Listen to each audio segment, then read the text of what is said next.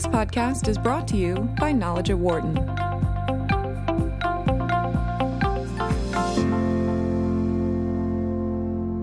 We know how important the home building industry is right now in America. The industry obviously was a vital part in the rebuild from the recession, but what about bringing that mindset to other countries? A pair of Wharton School graduates are doing just that in West Africa. Bob Hornsby and Amit Dhillon are graduates in the class of 2000, and they are working in a partnership to bring more housing, I should say, to the African continent. Bob is the Chief Financial Officer of American Home Builders of West Africa. He joins me here in the studio right now. And joining us on the phone is Amit, who is Managing Director of U.S. Africa Housing Finance, which works with Bob's company on this project. Bob, nice meeting you. Thank you for coming in. Nice to meet you. Thanks for having me. Amit, great having you with us on the phone. Yeah, absolutely, Dan. My pleasure. Thank you. So I guess give us the backstory on how you got started with this. Part of it does tie back to your time here at Wharton, but what areas of West Africa are we really looking at? So our business is now in Guinea, Conakry, and we're looking to expand this year into a couple of other countries. But this project actually goes back years before my time at business school. My business partner, Jonathan, and I were Peace Corps volunteers in Ivory Coast, Côte d'Ivoire, 93 to 95. And it was there that we first sort of noticed a problem in the housing market there, and it was mostly Jonathan that sort of zeroed in on this, that wherever you go in that part of the world, you'll often see houses in varying stages of completion. Yeah. And they never seem to get done. You watch it for a year, watch it for 2 years, 3 years. And they rarely get finished, or if they do get finished, it's taken so much time that you can just sort of count the material wastage as they go through several rainy seasons before they even get a roof on them. So Jonathan and I stayed in touch over the years. He went to business school at INSEAD and did a business plan related to housing in West Africa, and then we got our heads together and sort of had a meeting of the minds late 2013, early 2014 about how we would design a way to improve the way houses are built in that part of the world, and so that we could deliver something higher quality, faster, and do it in a production method, so that you get the efficiencies of building neighborhoods, several houses at a time instead of just one-offs here and there, which is the way it's typically done in that part of the world. And so reaching out to Amit's organization was part of that process to take those next steps. Well, as with a lot of business in that part of the world, in some ways, when you decide to work in sub-Saharan Africa, you are in some ways signing up to build your own infrastructure, because a lot of what typically needs to happen for business to work doesn't exist there, or doesn't exist in the format that makes it possible to do it the way we do here. You opened the show talking about how important the housing sector has been in the United States. After World War II, the U.S. government created a way to support banks who would lend to homeowners, and that's really the beginning of the housing market explosion here. Go to a place like sub-Saharan Africa, most places don't even have a functioning mortgage industry. Yeah. So from the very beginning, we realized that while we had a good product solution from the housing standpoint and a service solution in terms of being able to give West Africans a reliable partner to actually get this work done in a professional manner, what was missing was the financing piece.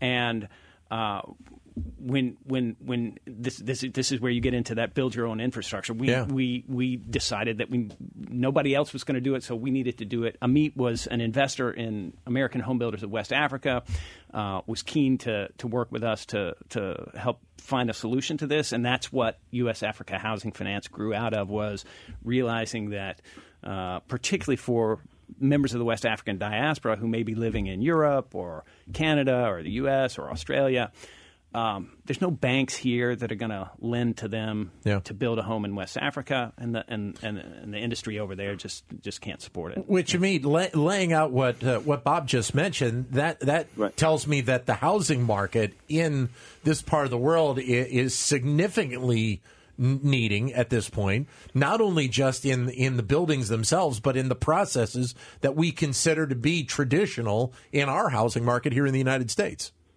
Absolutely. I think there's an old saying, Dan, necessity is the mother of invention. And that's really the case here, where in order for American home builders to succeed, there had to be a viable mechanism to provide some sort of financing for these houses. And that just didn't exist. It doesn't exist in Africa itself, in Guinea or really any other country out there. And no U.S. bank was going to lend for houses built in West Africa. So we essentially had to build it ourselves, which is why we created U.S. Africa Housing Finance, which I of course run now. Well, what is the state of the housing market, housing sector in that part of the world right now? So I'll let Bob comment on the housing sector. Yeah. I handle really the finance part of it, and from that perspective, I think it's fair to say there is no mortgage or home lending market to speak of. Yeah. Certainly in Guinea where we operate.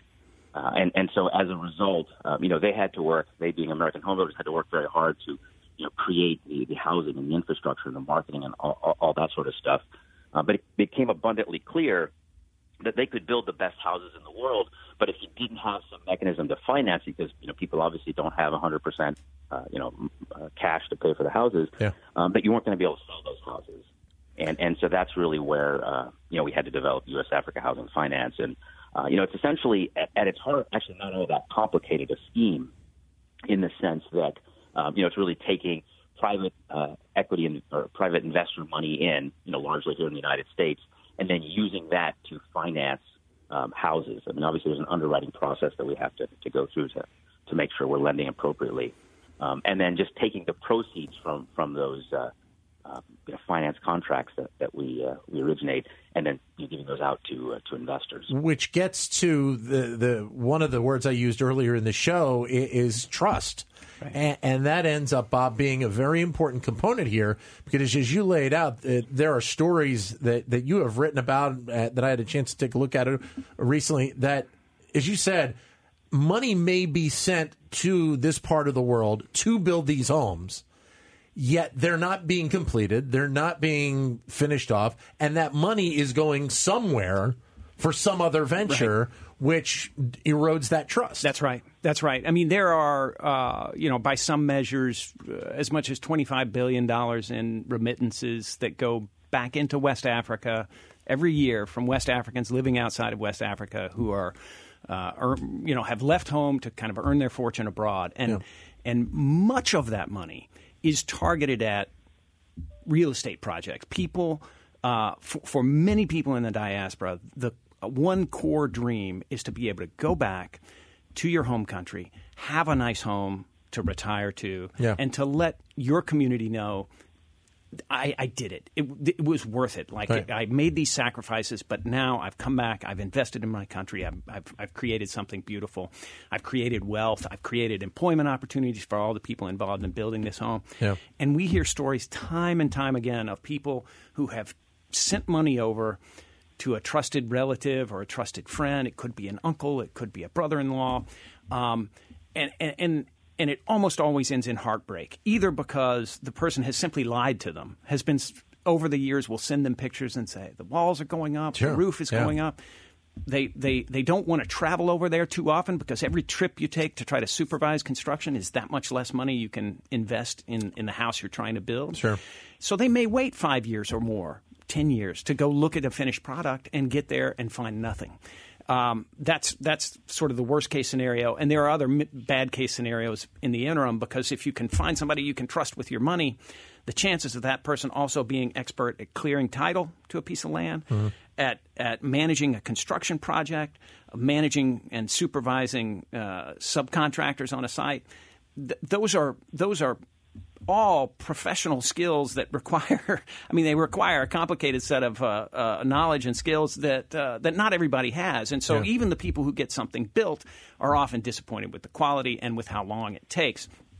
So what we're doing is essentially taking a production home building process and implementing it there and giving buyers in the diaspora an entity here in the U.S. that they can interface with. They can contact us anytime they want.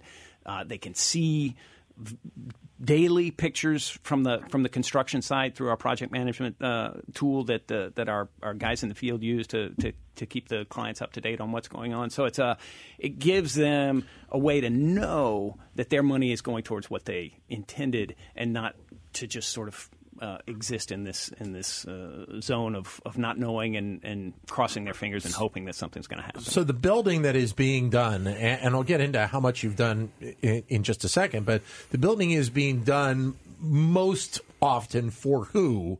That, in terms of the economic scale sure. Of the people that live in that part of the world. For us right now, almost all of our clients are West Africans living outside of West Africa, right. Who have been saving up money to build a home back in their home country. Right. We sell homes ranging in price, end user price, from $32,000 for a 2-bedroom, 1-bath twin, essentially. Yeah.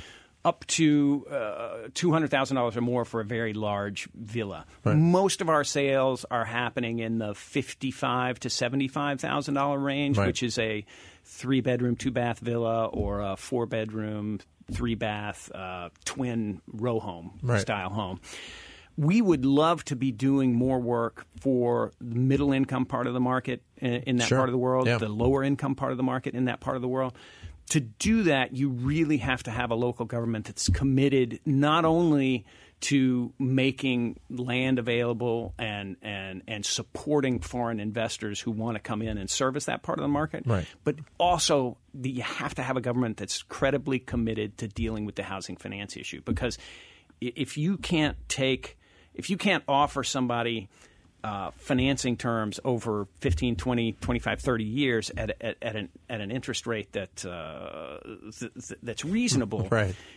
It really doesn't. It almost doesn't matter how inexpensive you make the house. The earning power in that part of the world is such that you can't make it work without some sort of commitment to financing over the long term. It sounds like, Amit, that to a degree, from the finance side of things, in many cases, the conversations that Bob just laid out are truly foreign. They don't even occur between financial elements and governments.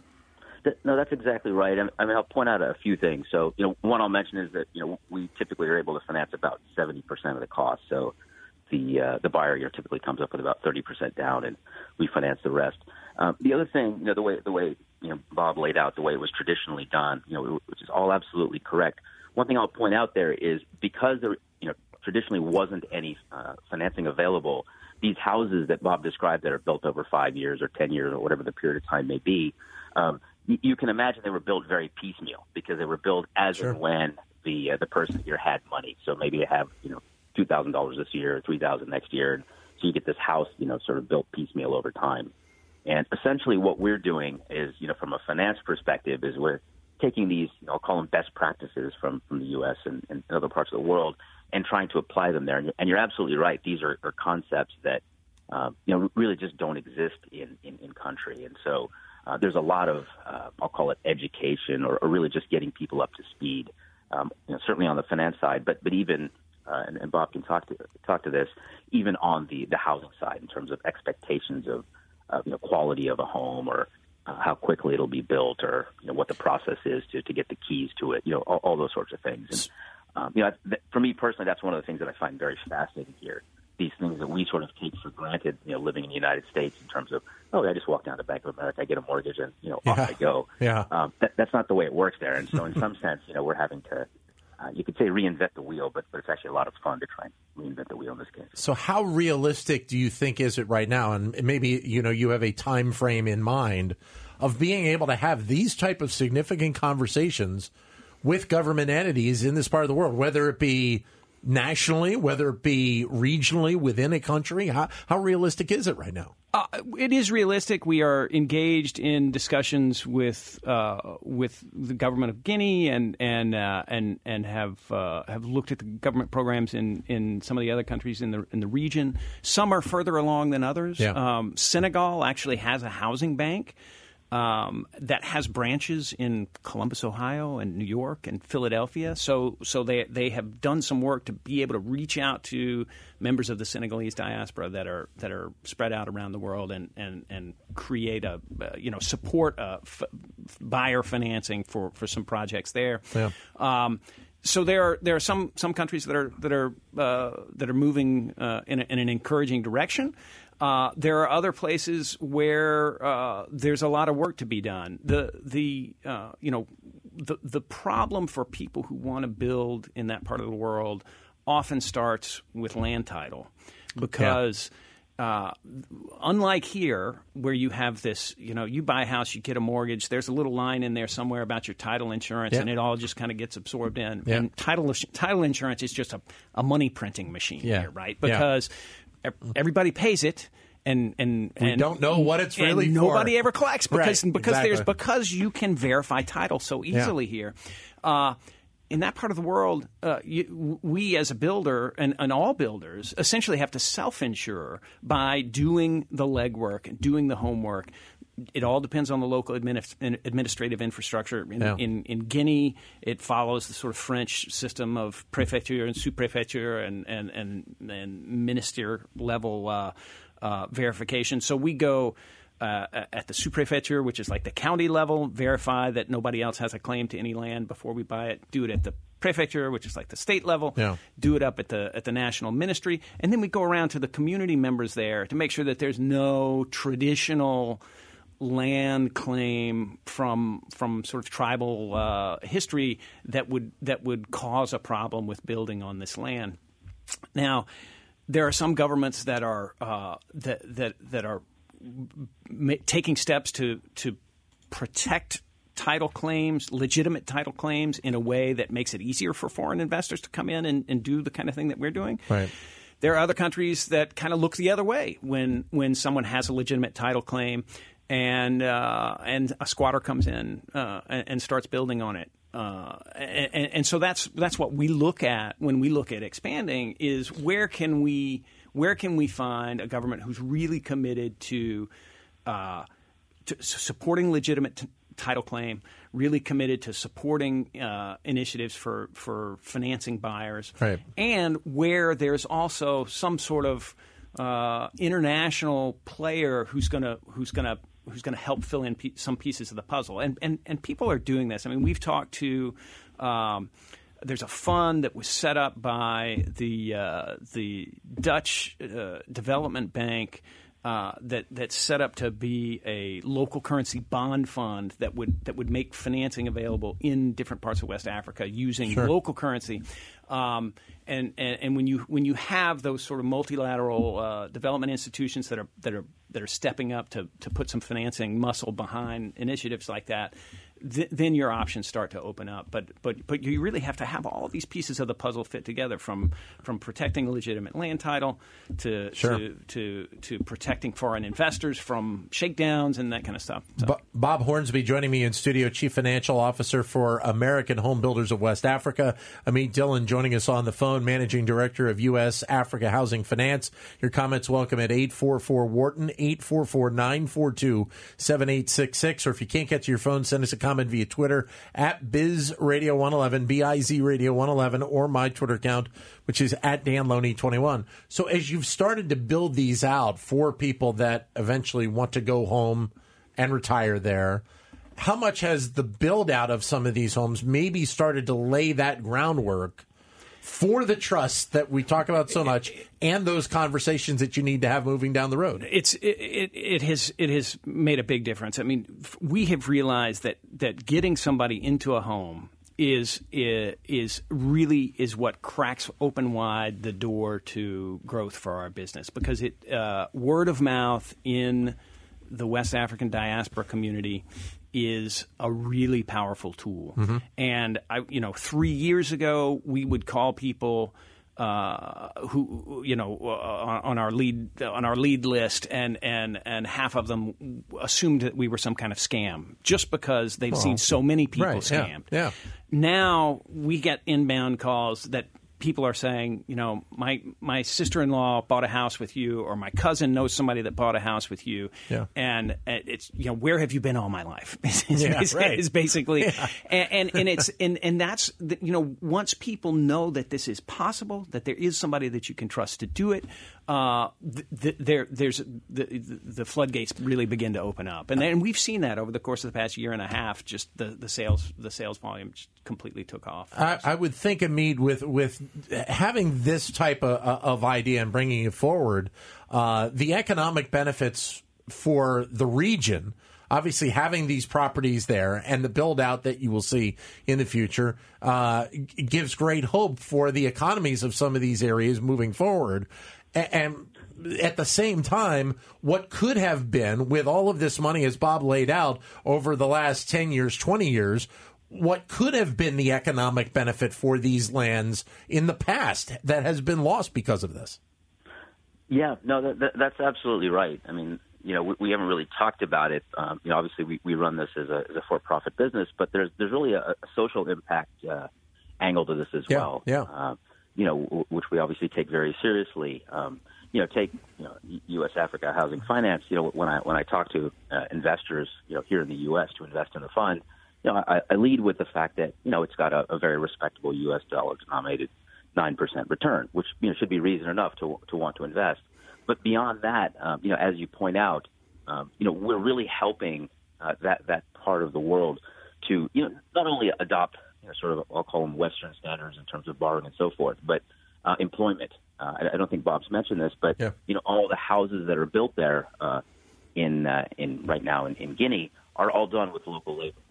Right? So these are independent contractors that are building these houses, and obviously American Home Builders has got employees on the ground there, who are paid, and then beyond that, as we all know, as you start to build infrastructure, you build essentially a subdivision, what we're building there, then you've got businesses that pop up around that. Sure. And so you've got this sort of secondary effect. And this is, what we believe is really, really powerful just in terms of propelling, the business model forward and really getting the local governments to understand that, hey, we're here to have a profitable business, but at the same time, we're doing something very positive for the local community and really for the country as a whole. And we started small. We're still just in one country, but we can really see that expanding very rapidly to neighboring countries and taking the finance aspect and the building aspect and really moving them forward. As you have talked to potential investors in this fund moving forward, have they also at first had a reaction of either concern or wanting to just, get a fuller understanding of what's going on, kind of what like Bob laid out in terms of the concerns of people in that part of the world with, so much, faulty and shady business occurring?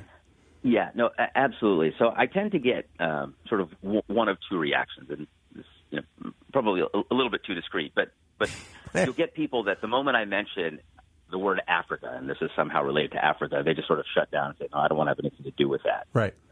And then you'll get folks, tend to be the more adventurous ones, which I think you probably throw Bob and myself into that category, who look at this and go, that's interesting. Let me understand a little bit more about that. Yeah. What I've found is if you get somebody to spend 15, 20 minutes with me and let me lay out sort of what this investment is all about and how we're going about financing these houses and the underwriting criteria and so forth that we're using, then people, their eyes start to open up and they go, wow, okay, this is actually quite interesting. And, you get, the standard questions, hey, are there currency risks? No, it's actually all dollar denominated. And, you sort of tick through all the standard things that an investor would start to look at from a risk perspective. And people quickly come to the realization that, wow, this isn't anywhere near as risky as we thought, because, we've been very careful in terms of how we underwrite these loans, right? As I mentioned earlier, we require a 30% down. Right, exactly. So think to yourself, if you've put 30% down on something, you're not going to default very easily. Right. Amit, you're going to really be careful. Amit, thanks very much for joining the show. Greatly appreciate your time. Bob, thanks for coming on as well. Thanks for having me. Talking to you again. For more insight from Knowledge at Wharton, please visit knowledge.wharton.upenn.edu.